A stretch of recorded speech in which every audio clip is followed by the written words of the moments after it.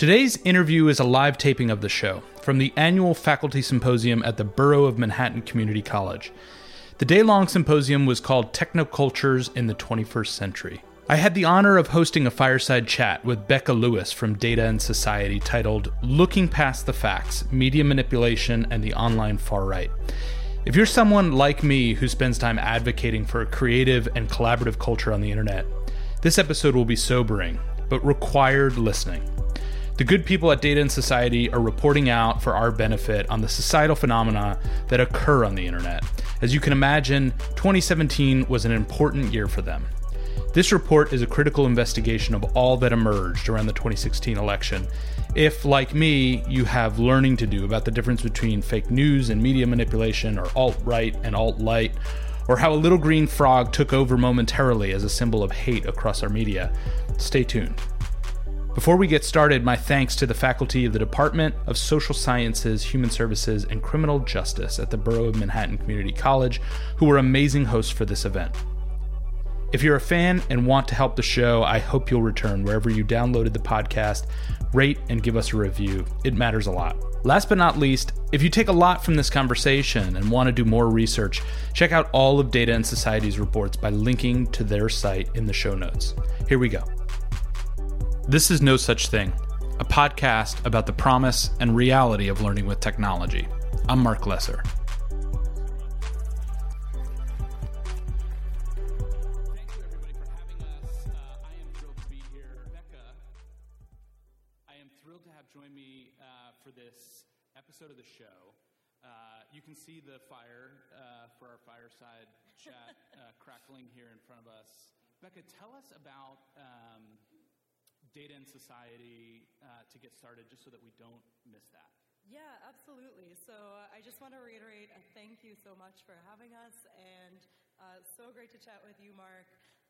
I am a researcher at a think tank called Data and Society, just a little bit uptown in Flatiron, where basically we study the social and cultural implications of data-centric technologies, as the name would suggest. And we specifically focus on the internet and looking at the impact of the internet on any number of phenomena. So there are researchers on our teams who look at the impact of technology on medicine and individual medical patients. There are people who look at school choice in New York City and how algorithms are changing that.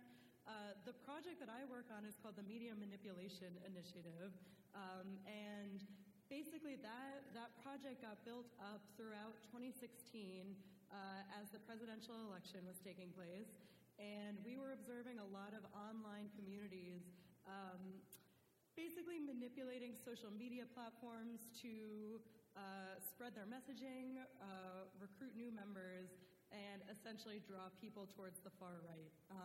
So we've developed a focus on far-right online communities and how they're spreading misinformation and,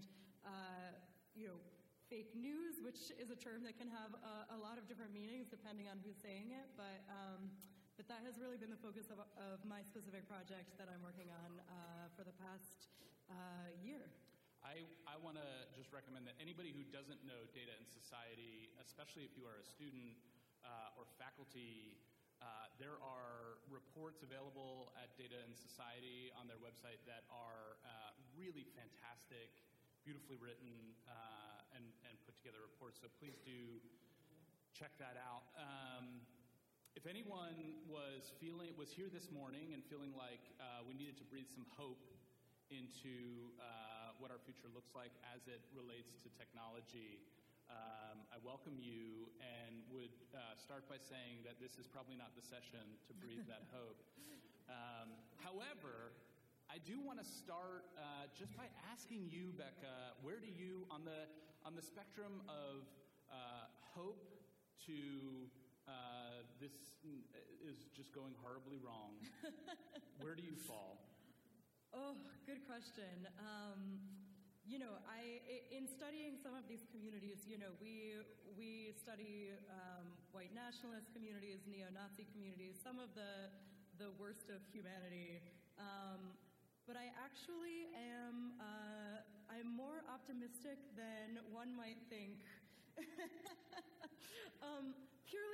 I've also seen all of the good that can come from technology, and the way that marginalized and oppressed communities have been able to utilize technology to bolster themselves and fight against oppression, fight against marginalization, make voices for themselves, make room for themselves in larger conversations. And so I think when we talk about technology, we try to think about it in a larger context of everything that's going on, right? So we don't think that Facebook and Twitter are going to solve racism and sexism. Those are much longer standing issues that maybe my optimism is less less far on the scale there, but I think that with technology, I don't think it's inherently bad. Yeah. Me too. Two for hope. I have, and here's some other hope I'll infuse is before we get into the scary stuff.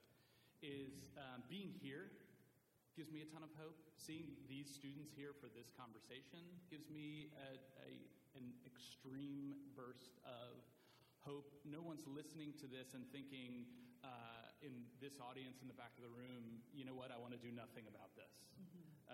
I don't want to tell my friends about this. I don't want to raise my children to be more aware of what's going on. Christine, who invited me here, Professor Farias, has a junior in college who's studying computer science, which was not part of your presentation, and history. And he's somebody who is really interested in deploying technologies for people, underserved communities and humans. And I think that these are the things that give me hope when I get to have conversations with young people about how they see activism in this century.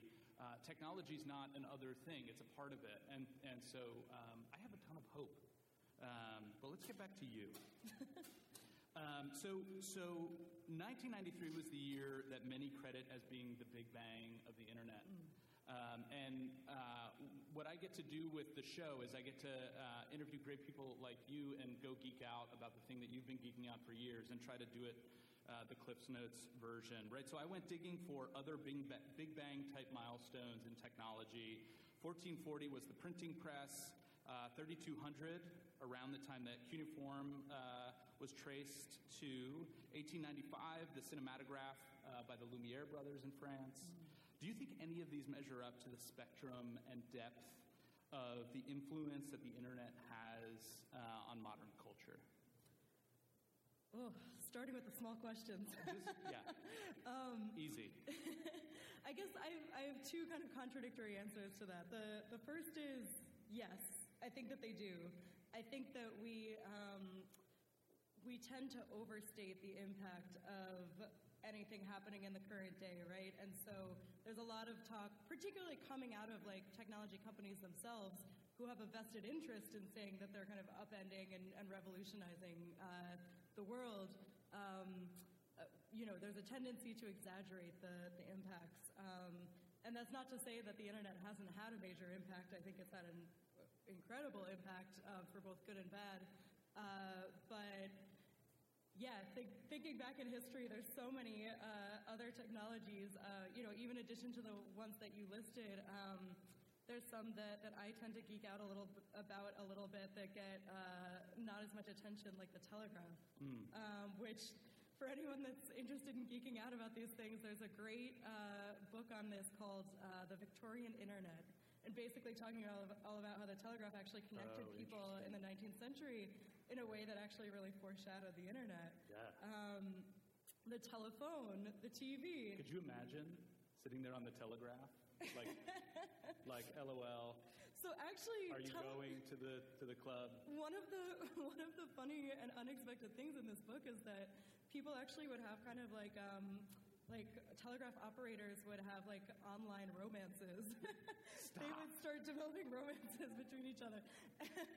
but so that's my first answer is kind of no, we need to keep this in perspective. Yeah. But on the other hand, I think that it's worth even taking a step back from thinking about how is technology impacting society, even though that's kind of how I phrase what we're doing at our think tank, What we're also trying to understand is how society impacts technology. Oh, I love that. And how the two kind of really influence each other and are kind of inextricable. So, if you think about any huge modern event like, the election of Donald Trump, and you think like, okay, would this have happened without the internet? Like, that's almost impossible to determine. I mean, obviously he used Twitter in ways that had never been used before. We have kind of like a lot of, same with Barack Obama, there was a lot of like use of the internet to target voters. But at the same time, Donald Trump is of the era of reality TV, and he made his fame through TV. And, a lot of what, was getting capitalized on was, economic issues, racial fears and anxieties, gendered fears and anxieties. So it kind of, it's really tough to parse out which aspects of it were just the internet. I love that. And can I plug a related resource to Data and Society? Yeah. So for those who are podcast listeners, I hope you are. I hope you're subscribing right now to No Such Thing. But for those who are podcast listeners, Krista Tippett did an interview with the founder of Data and Society, Dana Boyd, around her last book, maybe 2 books ago. It's Complicated. And she talks a lot about this dynamic and how we talk a lot about how technology is influencing us. And she makes a great argument that we need to consider both the push and pull, which is so, so powerful. So one of the things I noticed in doing some research on what you've been doing research on is that we do have scholars in common, scholars that guide my work and scholars that guide your work, and a source of hope for everybody should be scholars like Henry Jenkins. So Dr. Jenkins has been doing research on networked public spaces for a very long time, and he's somebody who, if you don't have time for all of his amazing research in text, go check him out on YouTube, because he makes some really important points about this. My question to you, before we get into too far into the weeds, is what are the aspects of the internet that are being leveraged both for good and for other? Yeah, first of all, just to second the endorsement of Henry Jenkins' work. If anyone hasn't read him, highly recommended. And I think that, thinking about the internet in the terms that he thinks about it is really useful when we talk about these things. So, networking is a huge capability that the internet provides. Some of the panels earlier were talking about this in ways that were fascinating, in terms of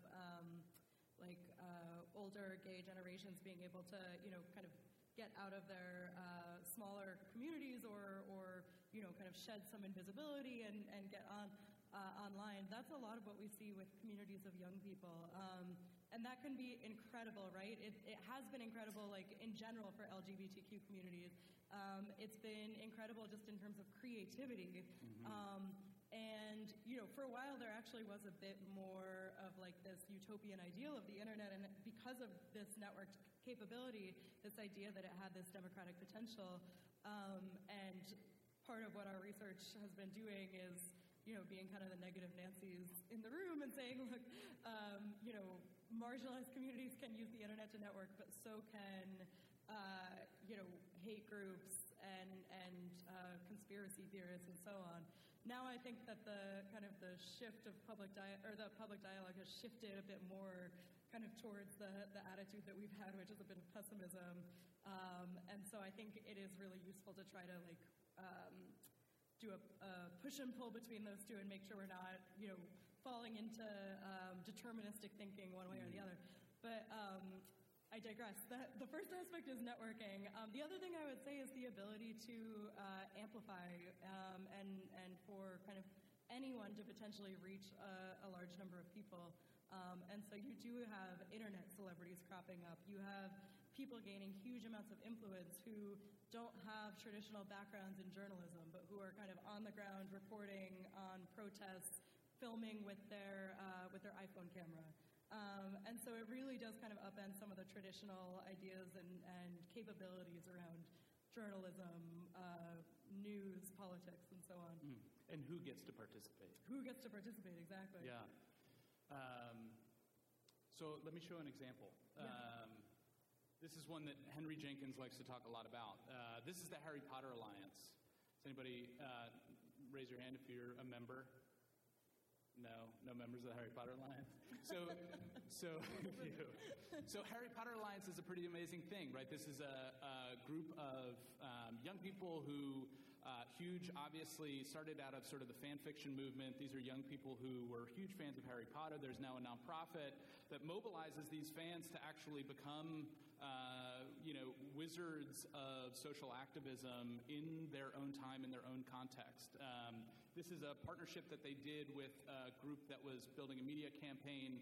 I don't know if I put the title up here, but this was a trip to Harry and Hermione and friends going to do a trip for their school supplies and to eventually attack Lord Voldemort.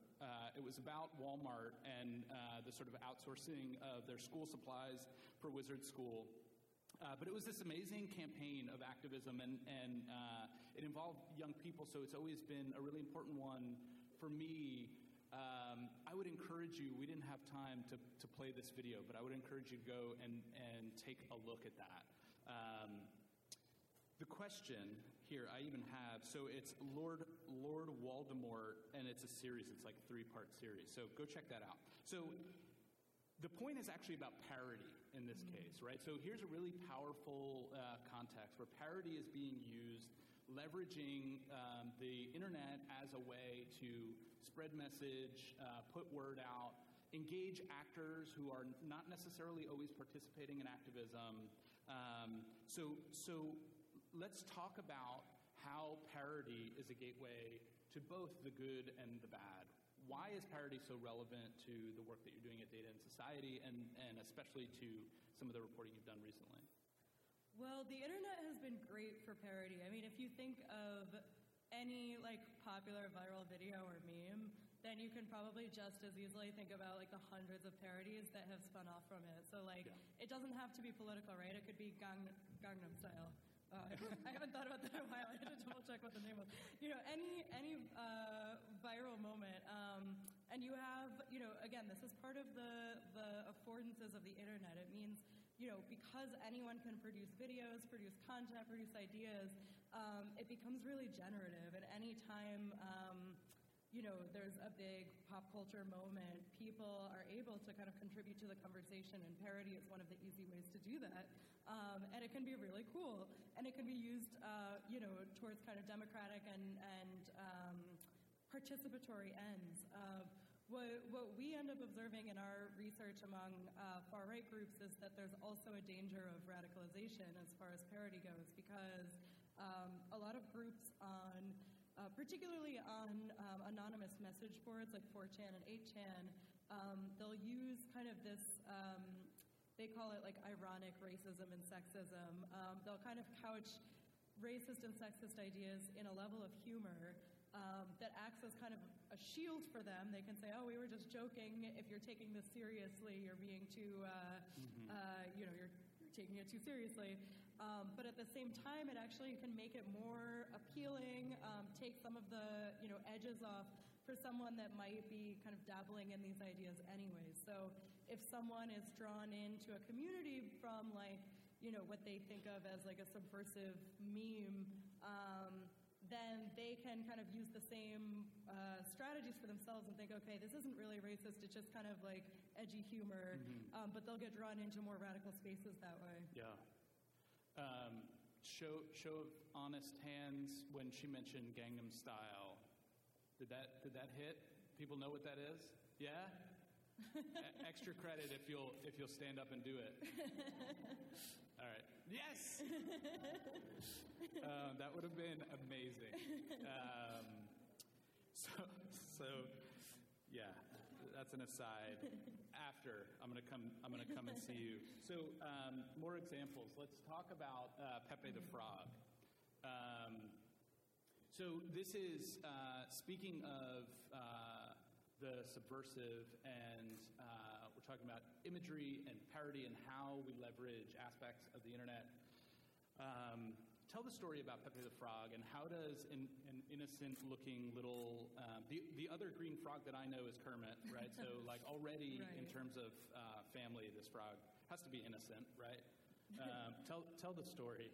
Yeah, Pepe has had an interesting journey. So I'll do the same thing. Show of hands of who recognizes Pepe the Frog.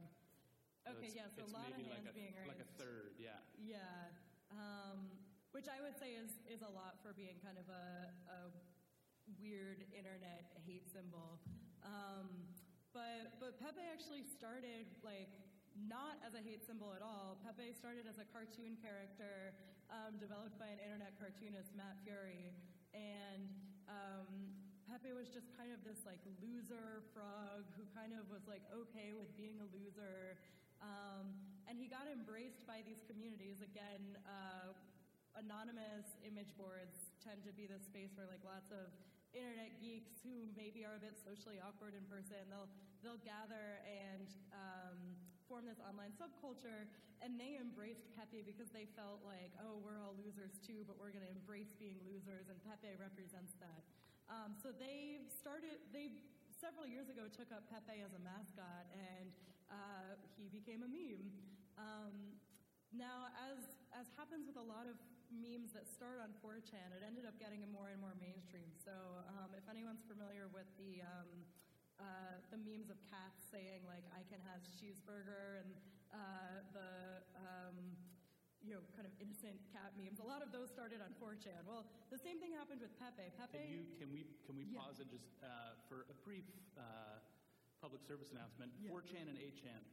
4chan and 8chan, thank you. Yeah. I got ahead of myself.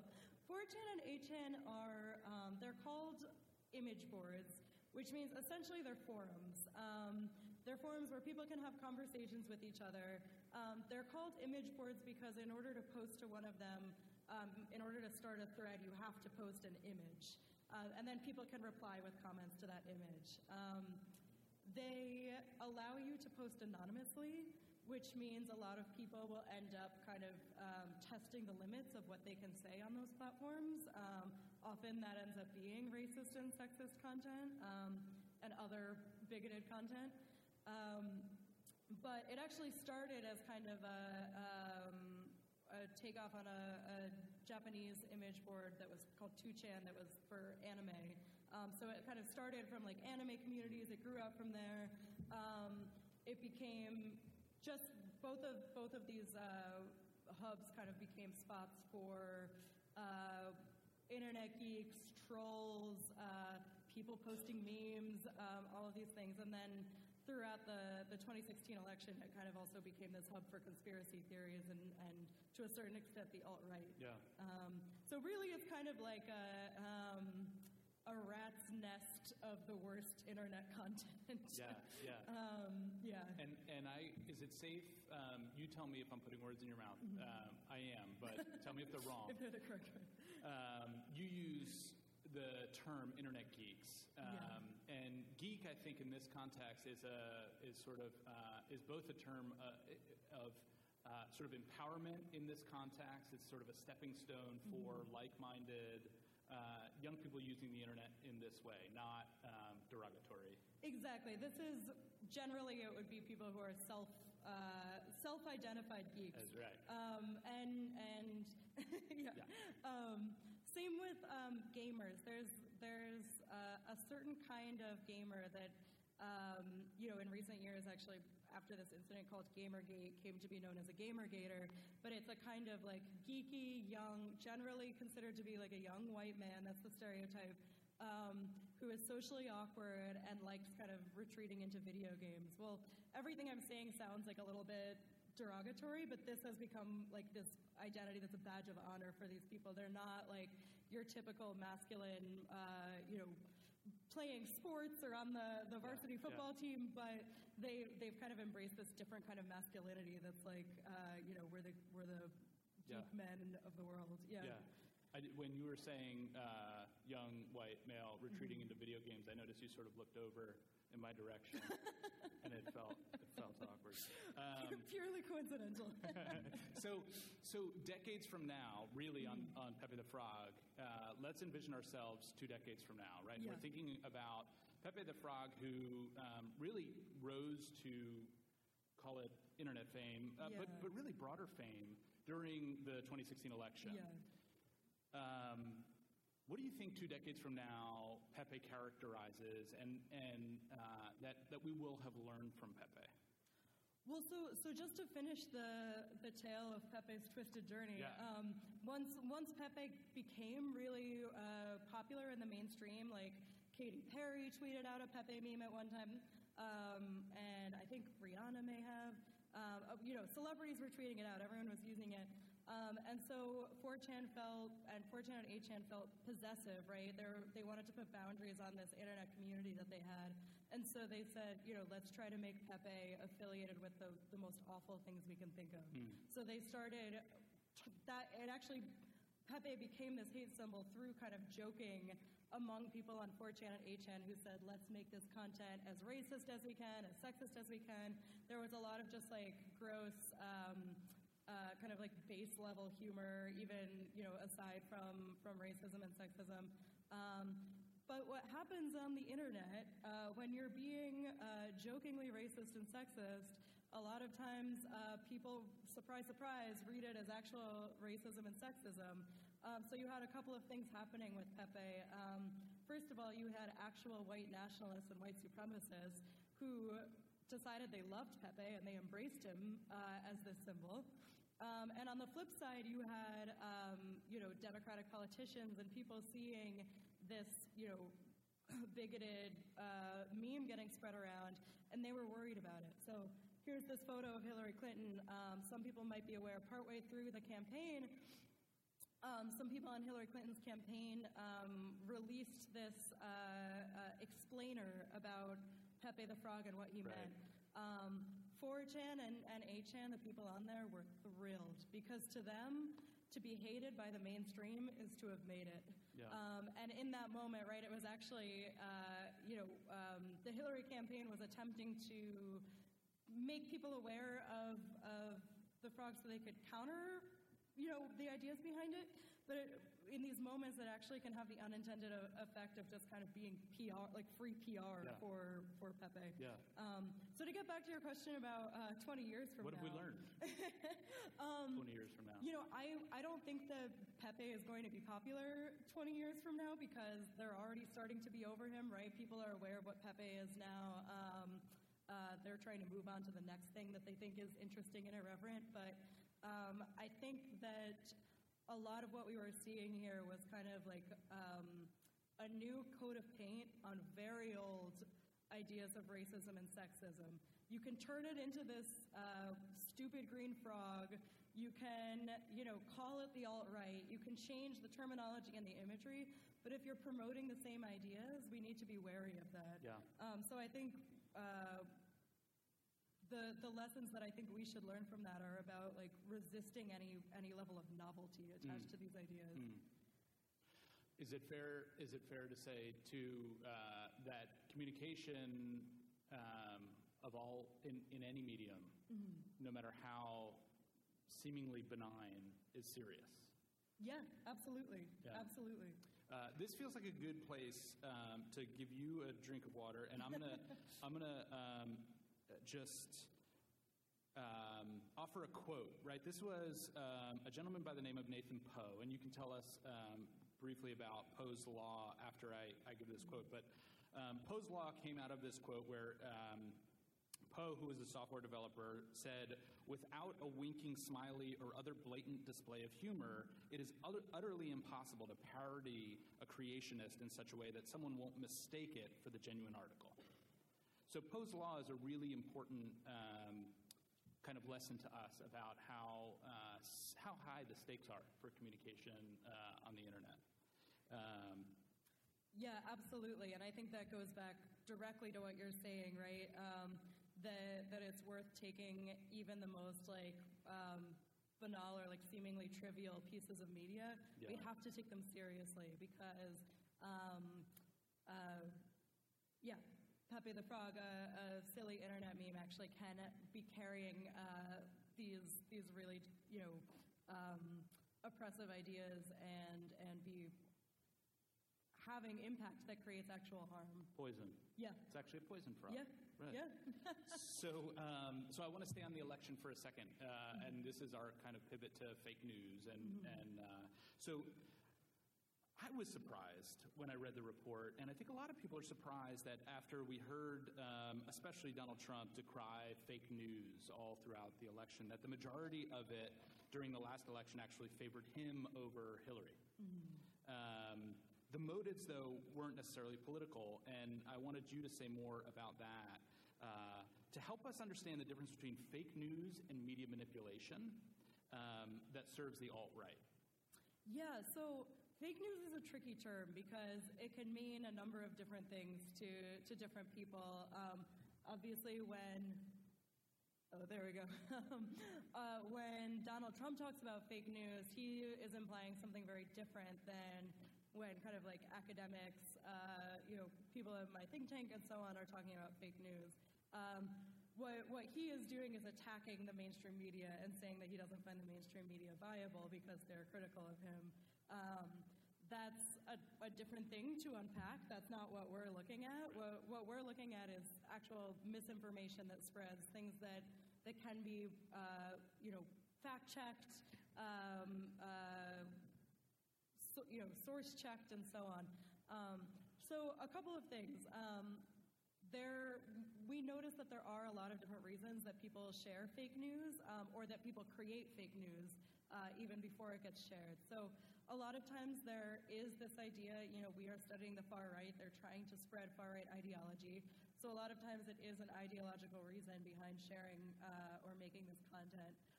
But sometimes it's just financial. Sometimes people will create fake news stories because they know that it's salacious or interesting and it will get clicks, and then they can get ad revenue from it. So some people may have read this. There was a really insane story that came out from Craig Silverman at BuzzFeed News, where he found that a lot of the fake news stories that were getting created during the election were coming from these teenagers in Macedonia who had no political agenda, or at least they claimed not to, but they just found that creating fake news was extremely lucrative. Right. And what they found was creating anti-Hillary fake news was more lucrative than creating anti-Trump fake news. Right. So from those perspectives, it was kind of the ideology and the financial incentives went hand in hand. Can you just say how it becomes lucrative?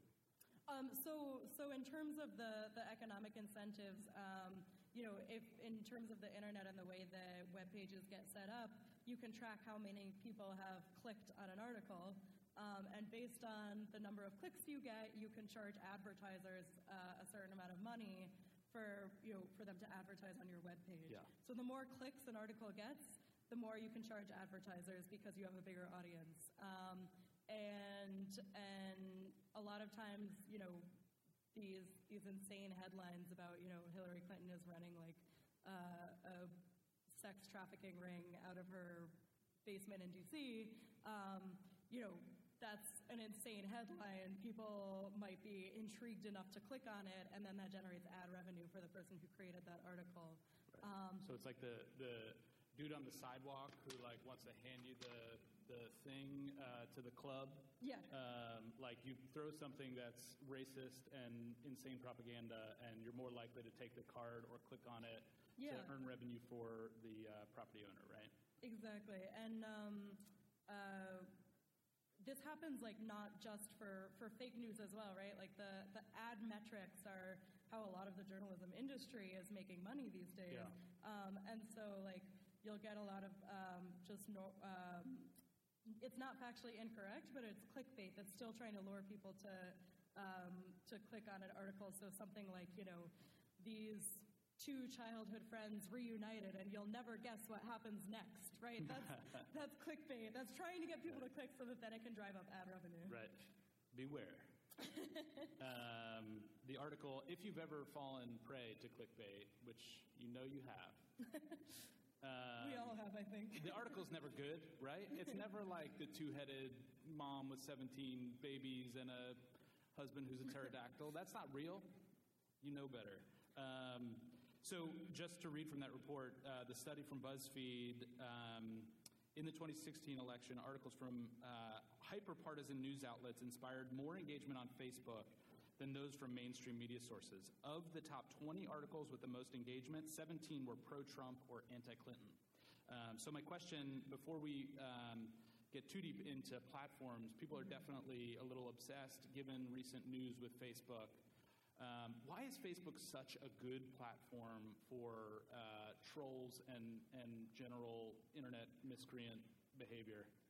Well, there's a lot of great research being done, and I can't take credit for this. This is not happening at Data and Society, but there's a lot of great research being done about what makes people trust certain news articles.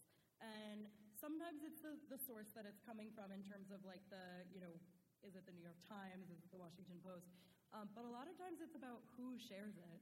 And so, people are finding or scholars are finding that people are more likely to trust news that comes from someone they already trust, whether it's a family member, a friend, or so on.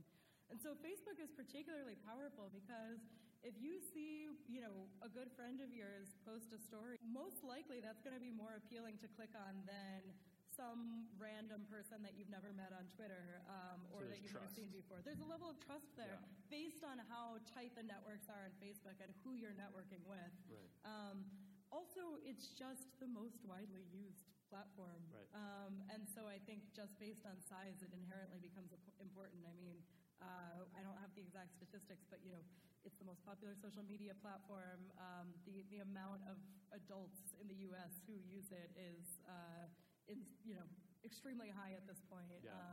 And so it just has that going for it. Yeah, and if you look at some of the Pew research, and they look a lot at specifically platforms and usage, it seems like the trend line continues to grow, but that for young people, Facebook is less source. It's still very often used, but not so much for socializing and more for either professional connections or family connections. Right. Not their IRL person. Right. At the same time, they do love using Instagram and WhatsApp, which are both owned by Facebook. Right. So there you go. So I want to be sensitive to time and make sure that we have time for the Q&A.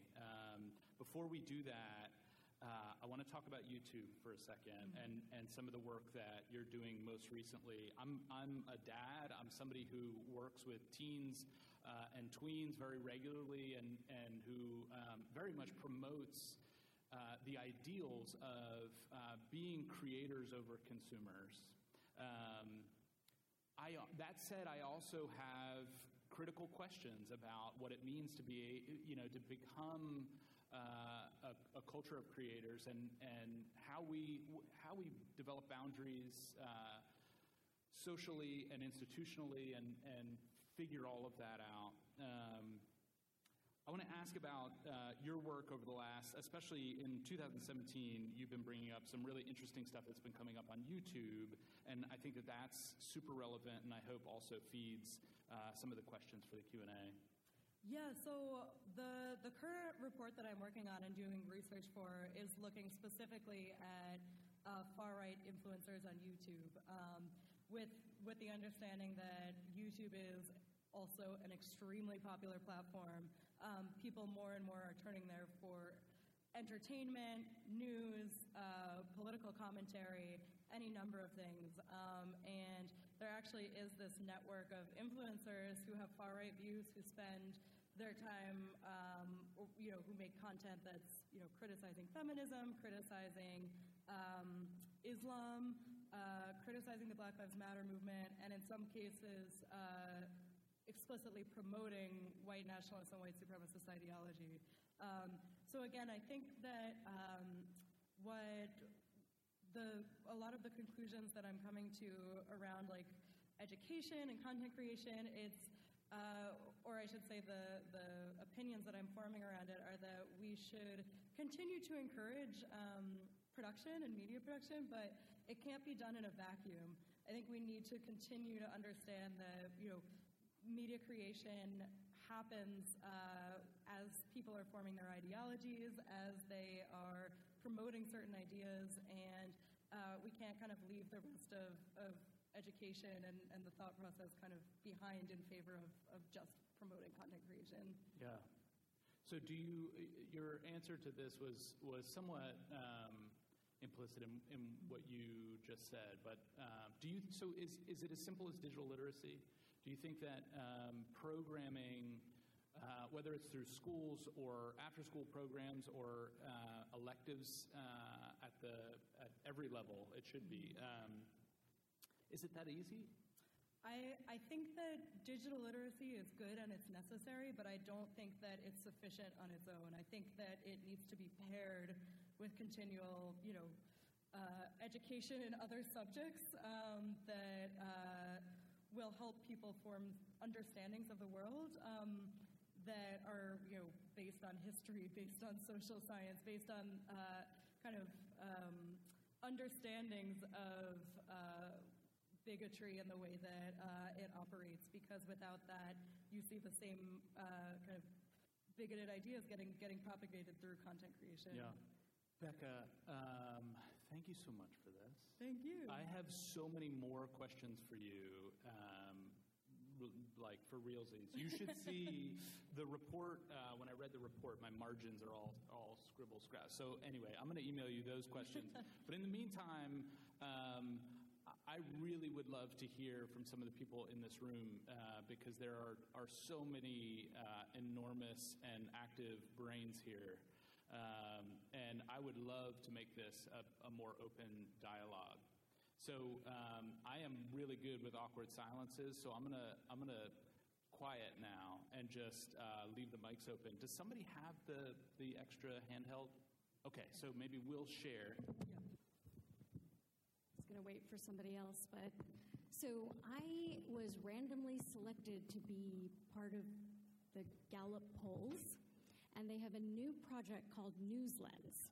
So they sent me an email and told me, as many times a day as you want, go to this website, and what they want you to do is read articles and then rate the trustworthiness of it.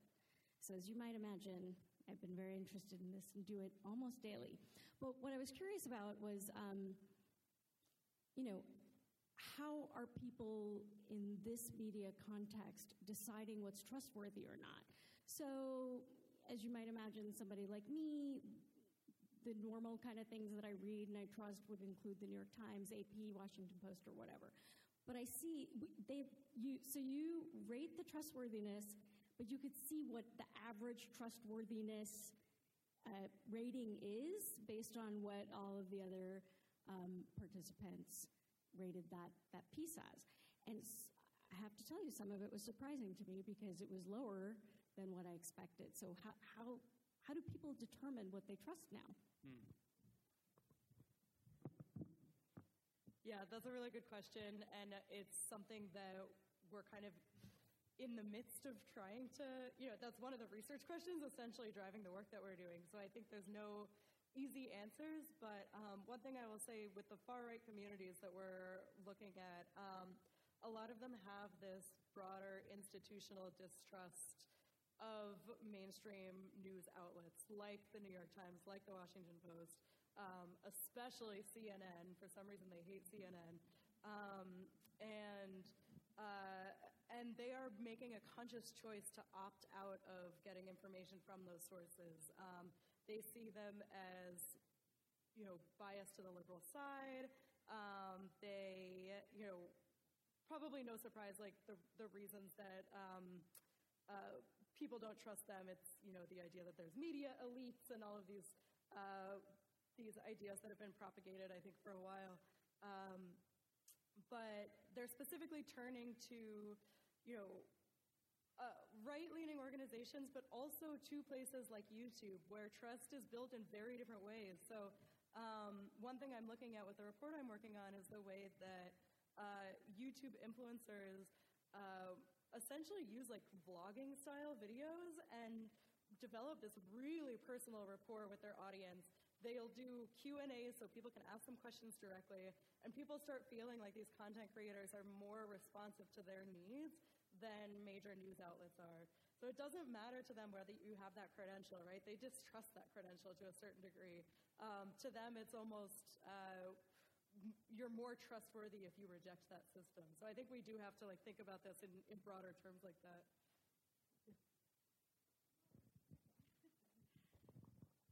Becca, I'd really be curious to hear a little bit also about what we were talking about earlier, the path of the game of creating a fake news item and the fun that can be had of getting it into mainstream media. You touched on it, but if you could trace that out a little more, I think it'd be very interesting for the audience. Oh, yeah. So one thing we've looked at is kind of the path of a fake news story or the path of media manipulation from the far right. So if we go back to thinking about those image boards, 4chan and 8chan, a lot of times that's where conspiracy theories will start, where fake news stories start. It's kind of this breeding ground of ideas, and people will throw paint at the wall and see what sticks. And this is an example of that. I forget actually which exact image board this was sourced to, but this is an anti-Semitic meme that got created. You'll see there that's the Star of David saying that Hillary Clinton is corrupt, and it kind of has this implication that she's corrupt in part because she's taking money from powerful players who are Jewish. And this got developed in far-right spaces, but then it got picked up and tweeted by Donald Trump's Twitter account during the 2016 election.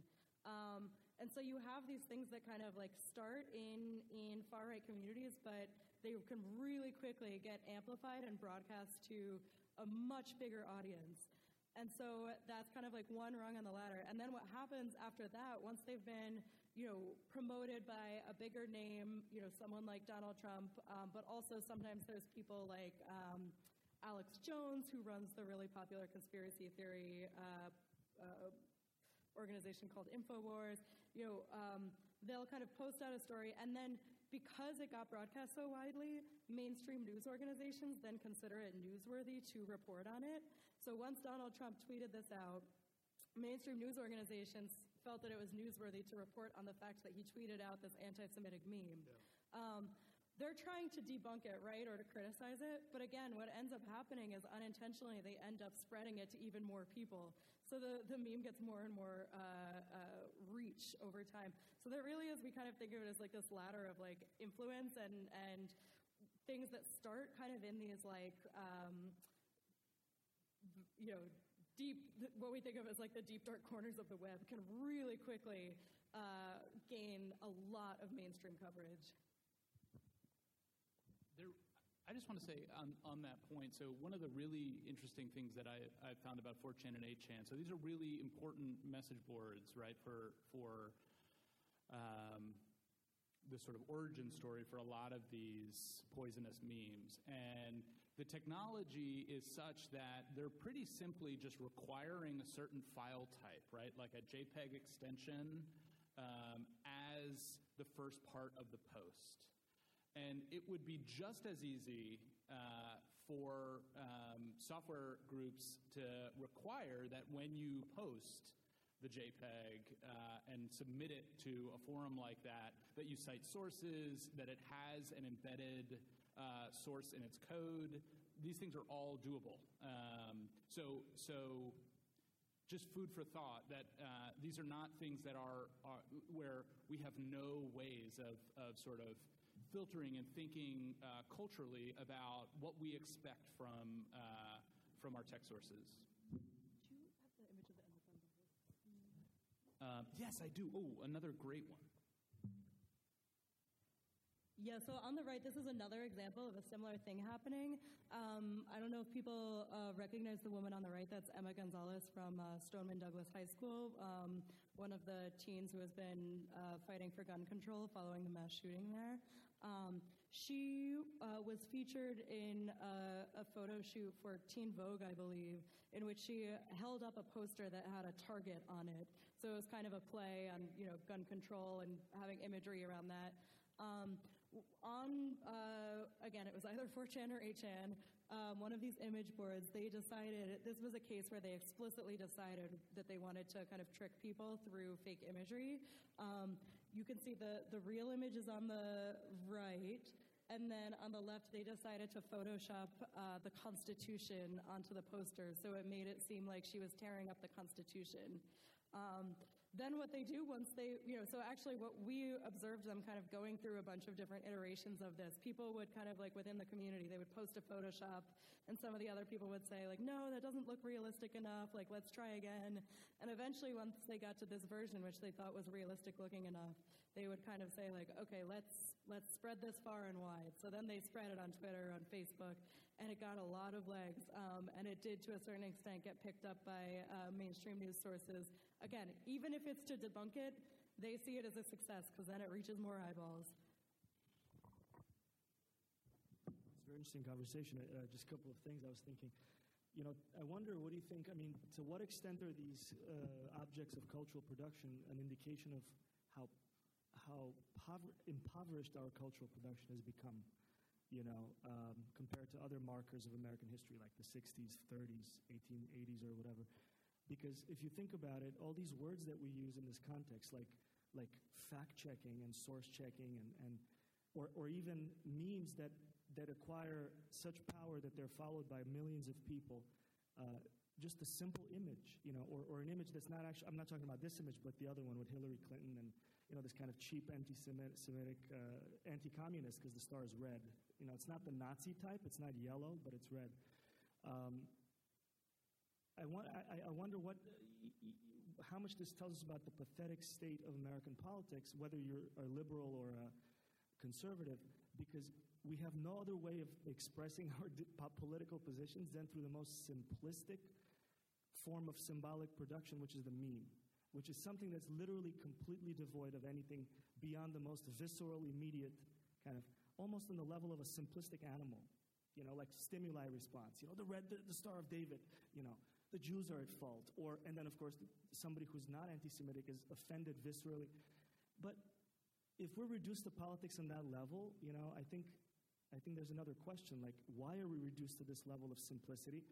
And also just to add, with Hillary, that video on YouTube when she laughed when they talked about how Gaddafi was murdered? This is like another head of state, and she's the Secretary of State of the United States, and she laughed sadistically, right? Now, that's lost. I'm not a supporter of the Republican Party, but that's lost in the conversation between Hillary supporters and Trump supporters, that we're not talking about some kind of a virtuous, role model here of politics. And so in other words, why the simplicity in American politics? We're reducing everything to memes, requiring sources, for example. We shouldn't have to require sources when we say something. It could be just our own ideas, that we filtered, so I'm just curious. Yeah, I think you're touching on something that I think Mark actually asked me about that I kind of neglected to address head on, but there's a real difference between fake news and what we're calling media manipulation, which essentially, like with media manipulation, we think of it as more broadly, like how to manipulate social media platforms and news outlets to spread the ideas that they want to spread. So one of the main aspects of that is, they've figured out that spreading memes is extremely effective because you can't fact check a meme. As you said, it's a gut check thing. By their nature, they have to be simple, so they can only kind of convey one or two really strong ideas. That's not going to get solved through fact-checking efforts and rebuilding trust in mainstream media institutions or whatever kind of like institutional changes we want to make. I think that we have to also be thinking about like these affordances of the internet that kind of, break things down so simply. I don't think I have like an answer for what you were talking about beyond that, but I think it is a really valuable question to start thinking about. I'm gonna ramble at that for a second because I find that question really provocative, and I found your questions this morning, by the way, extremely provocative in review of the other panel. So just appreciation. I think one thing to think about is I spent a lot of time after I read this report thinking about that issue as well. And I think to draw that type of question from this would we have to make the assumption that the intention of the initial image is dialogue. And I don't think that the intention, this is my opinion, I don't think the intention of the initial image is dialogue. I think it's the way that graffiti is used. If we think about other symbol systems, it's more to mark territory.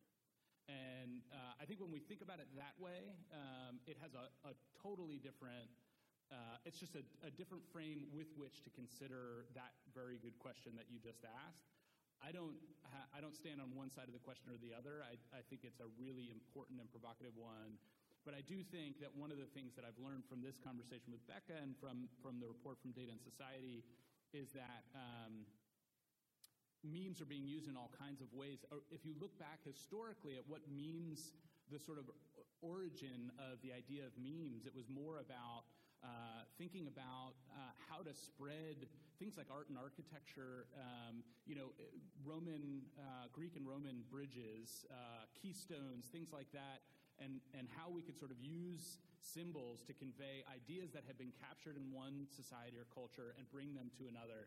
And so there was that purpose originally to memes, but I don't think we can necessarily always sort of assume that the purpose is dialogue. I think there's a lot of nuance and intersection. So that's just some thoughts. I had a comment and a question. The comment was, I heard about 4chan during the election, so I went and checked it out. And there are all different kinds of things on there, but much of the content is just so awful. I mean, it's the images that you're showing are kind of subtle, but it's really, really extreme material, and it's extremely widespread. Millions and millions of people use this. So it's that sort of substrate, that burbling substrate of the internet is very disturbing. It's because it's very, very close to violence, the actual content. And then the question is, I appreciate what you're saying about the difficulty of disaggregating, all the causes of the election. It's been explained about 500%, why Trump won. On the other hand, I think that, Trump was perhaps one of the most effective people at generating memes or fake news, because I remember I got together with some college friends, one of whom is now a reporter for the Wall Street Journal. And I said, well, the media loves Trump. And he said, no, the media hates Trump. And I said, the media loves Trump. Because how could you get more clicks on a news story than reporting on the latest whopper or bigoted statement that he made? It was like guaranteed internet traffic. And so the question is, why was that? Why was the media so willing to report these things that he would say when, even very early on, when he was one among a very large field of Republican candidates, who had no political experience, very few people were interested in him? Why did they make him into such a star? And does that have something to do with maybe competing with these alternative news sources? Is it the internet distribution of traditional media that caused them to kind of stoop to that level? I wonder if you had any thoughts about that. Yeah, that's such a good point and a really interesting question. And I'm sure there's a multitude of reasons, but the one that we tend to look at Data and Society is the economic incentives of journalism and the news media as it currently stands. So if you think back to when I was talking about ad revenue based on clicks, the news media at this point, I mean, there are certainly news media organizations that require subscriptions online to view the content, but far and away the majority of content is using an ad revenue-based model. So again, they're trying to get clicks. And because there's this overabundance of information, we're also kind of all operating in what has been dubbed the attention economy. Everyone's vying for attention, partly to just get attention and get voices heard, partly also because that's how you can make money, by getting more clicks on a story. Donald Trump is really amazing at saying things that he knows are going to get clicks. And So there is actually, I would agree with you and your statement that the media loves Trump, even if the individuals within news media organizations don't love him. I think that there's actually a symbiotic relationship there because he provides really easy stories that don't even require cost-intensive investigative reporting. Literally, if you just tweet something out and that's newsworthy, that's really easy reporting that you know is going to get a lot of clicks. So I think that that's a big part of it. And I also think that, as we talk about fake news, misinformation, all of these things, it's really important to think about the economic structures right now. And to tie it back to the very beginning of the conversation, thinking about the internet and how much things have actually changed or how big the impact is. Some of these things we've actually seen to a certain degree before. So in the 19th century, there was a trend in journalism called yellow journalism. And if you think about back then, most newspapers weren't sold based on subscriptions either. It was what you think of as the newsboy, Newsies, selling newspapers on the corner. And because of that, they were just trying to sell individual copies of newspapers. They also had to resort to really kind of sensationalist, clickbait of the 19th century. And sometimes that would devolve into outright lies because the economic incentives were there. And so I think that, and then, a new era started in terms of the New York Times and other news organizations that were based on subscriptions. Not to say that those were perfect either, but, there are trends in news media that happen, and I think that the internet has kind of changed and influenced some of these trends in news media, but I don't think that they're irreparable. I just think we need to think about what the mechanisms are. I just wanted to say to the earlier part of your comment about the horrific imagery in 4chan and 8chan, one of the things I learned in this experience is we didn't get to talk about the term red pilling, but I would definitely encourage people to read the report and learn more about the sort of initiation process, for lack of a better term, of how these disenfranchised people are sort of coming into the ranks. And one of the reasons that they use such horrifying imagery is really to keep people who don't have the potential to be sort of red-pilled, which is they're pulling from the Matrix, right? So that folks who don't have the potential to sort of enter into the next phase of their initiation would likely turn away from 4chan and 8chan. And I thought that was really interesting. And for those who are so curious to go and check out 4chan and 8chan after this talk, keeping that in mind and making sure, I would even encourage anybody who does it to check out the report or the various shorter versions of the report that have been put out there so that you know what you're getting into. I was actually going to ask this question before, but you talked about the yellow journalism of the 19th century, and I was thinking of the National Enquirer, and before that, the anti-Semitic pamphlets in Nazi Germany, and to extend Artaud's metaphor, the white powder metaphor, the pharmacology metaphor, how much of this do you think is the difference between the delivery system, is the 19th century the pill, and then the 21st century technology, is that mainlining, or is it crack? And that is really what makes the difference, is the not so much the message but the delivery system. And then the other half of the question is then, do you think there is, and this is a leading question, a role for us as teachers and professors in terms of liberal arts education, because in order for this to stick, there has to be, people have to be not able to distinguish between what is plausible and what really isn't. First of all, that's an amazing metaphor, and I may need to start using that, the pill versus mainlining.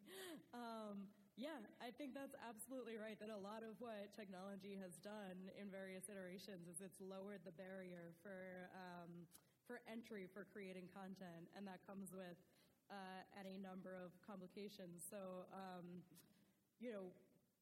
to go back to thinking about like the recent Facebook hearings and, Facebook's constant line that like they were trying to connect the world and make the world more connected and assuming that that's a good thing. Well, that ignores the fact that white nationalist groups have historically been able to thrive when there's been technology that has allowed them to connect more. And so that's all a way of saying I agree with you. In terms of, educators, I also agree with you there. I think that there is absolutely a role that educators can play, and I think actually it's more vital now than ever, in part because educational institutions are seen as a battleground by these people on the far right. They see educational institutions as kind of indoctrination, places of indoctrination about social justice. They're trying to invalidate, feminist scholarship, critical race scholarship. They're trying to claim that it's ideological, that it's not scientific, and sometimes they're applying that to sociology and the social sciences more broadly. So these aspects of academia and education are under attack by these groups, and I think that education is in some ways kind of the most important thing that can be done right now. So, I mean, props to all of the educators in this room with that in mind. Yeah, I think I have a very similar question. And, I mean, as you present, I was wondering, I mean, it seems as though different standards are set for different types of information and research and data. And, I mean, if I'm working with some data, I have to look at try to understand where it's coming from, the metadata, how it can be used. And in this case, it seems as though I can just upload a file on maybe YouTube. And how can one distinguish whether it's coming from a particular group or not? And is there any way in which people can be held accountable for what they put up on the web? I mean, it seems to me that certainly if you can't trust the information that you're reading, then that creates a big problem. Is it that you have to go back and do further background research to find out where the data is coming from? I mean, is there some way in which there can be some metadata created which immediately identifies where a particular piece of information is coming from? And I mean, I'm a little reluctant, and I mean, I'm thinking about this because I do understand the importance of freedom, and you don't want to regulate to the extent which you decrease people's creativity and initiative and all of that. But it seems to me that information is so important, and if you have misinformation, you're really making really bad decisions based on, not the decision, but the information is bad. So, I mean, what's the next phase in this process of change in terms of,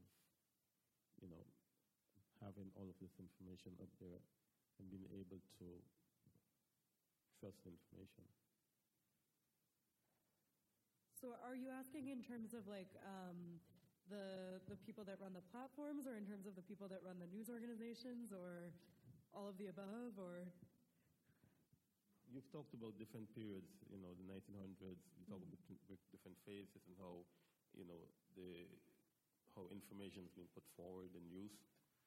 And so I'm wondering, what's the next phase in this process of, technological development and the use of information?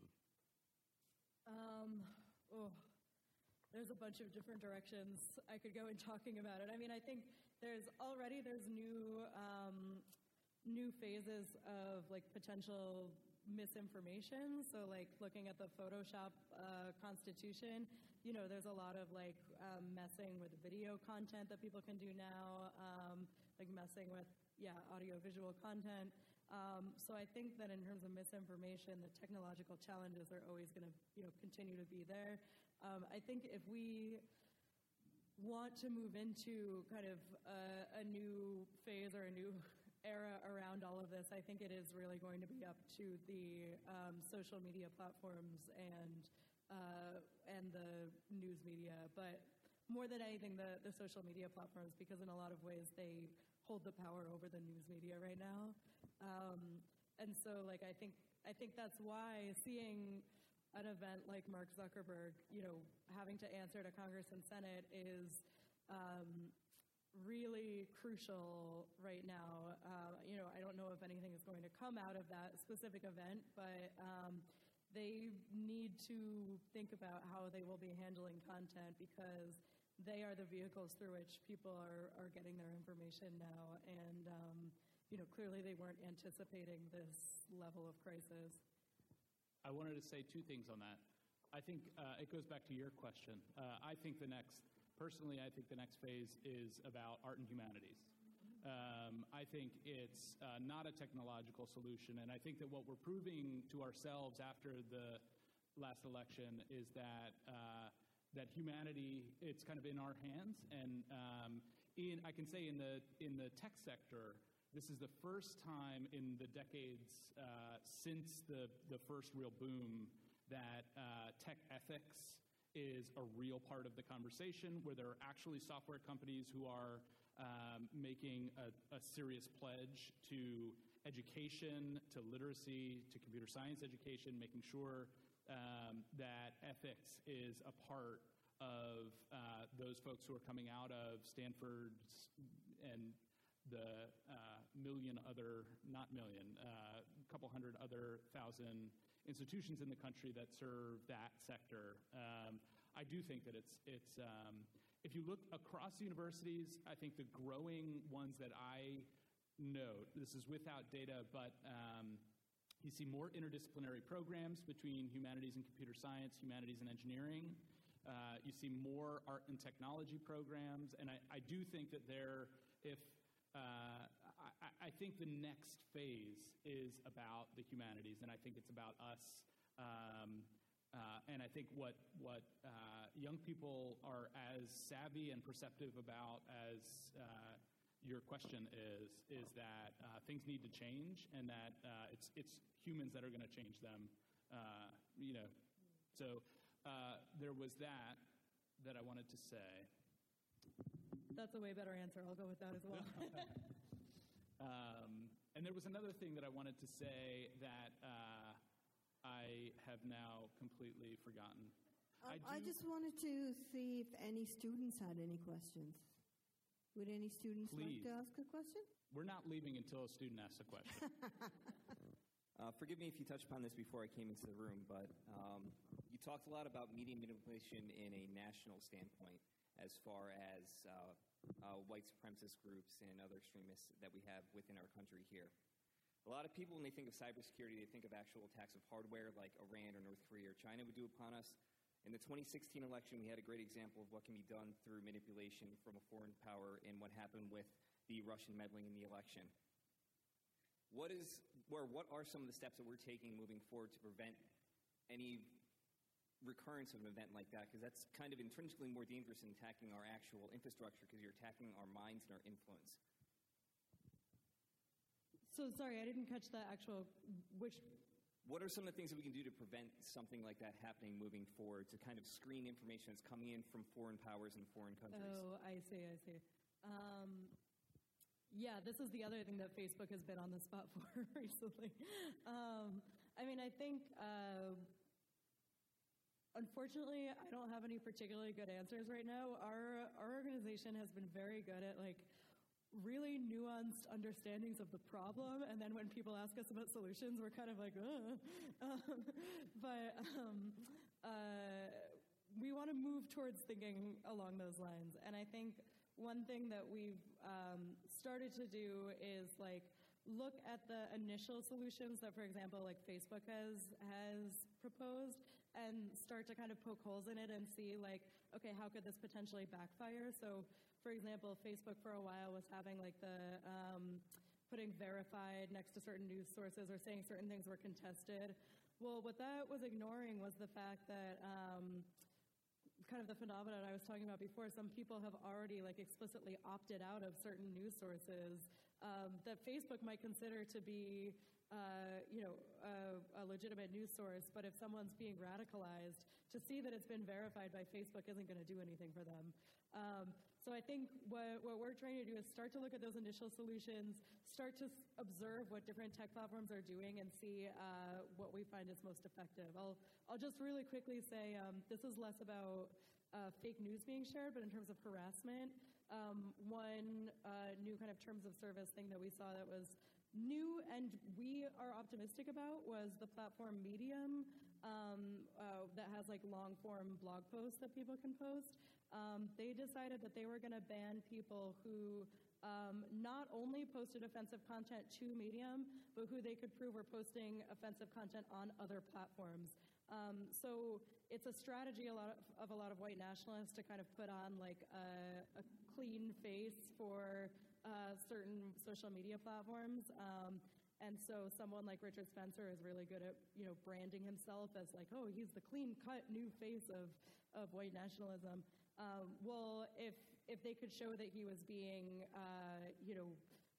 offensive, or if there was any type of harassment on another platform, then they would be kicked off of Medium. So that's just one small example, but I think that like we're trying to stay observant about what different platforms are doing and seeing unintended consequences and also what is working that we could apply more greatly. I remember what I wanted to say. Oh, yeah. And it's actually a good transition, maybe. One thing you can do is support organizations like Data and Society. These are organizations that I think now that we are aware after the 2016 election of what has gone on, I don't think that there's going to be another election quite like it, and I reserve the right to be wrong about that. But maybe that's just hopeful thinking. So I would encourage you to support Data and Society and check out some of these reports. I also would encourage you to check out organizations like Mouse. I want to give a shout to the work at Mouse. The work that we do at Mouse is about bringing equity to the sort of pipeline, the pathway that brings young people like the ones that are in this room into the sector that we're talking about today. And so in response to that question and some of these questions, one of the things I wanted to say is this, that I think our platforms will do a better job of reflecting humanity when the designers of the platforms look more like humanity, right? So raise your hand if you've been on the floor at Facebook or Google or any giant software company that has a headquarters here in New York, right? It does not look like the back half of this room yet. So I would say if there's anything that you all can do to think about how we change platforms for changing how our technology reflects humanity, it's to find yourself there. It doesn't mean you need to be an engineer. Find yourself a job in marketing, find yourself a job in sales, whatever you're going to go do. But until our businesses in technology reflect the humanity that we expect from them, they're going to fall short. Yeah, join them or challenge them from the outside. BMCC, I am so honored and feel very grateful and privileged that we had a chance to have this discussion here. I love the experience of the faculty and really so believe in this institution. So I'm just really grateful to be here. My thanks to Becca for your time. And it's so enriched this conversation.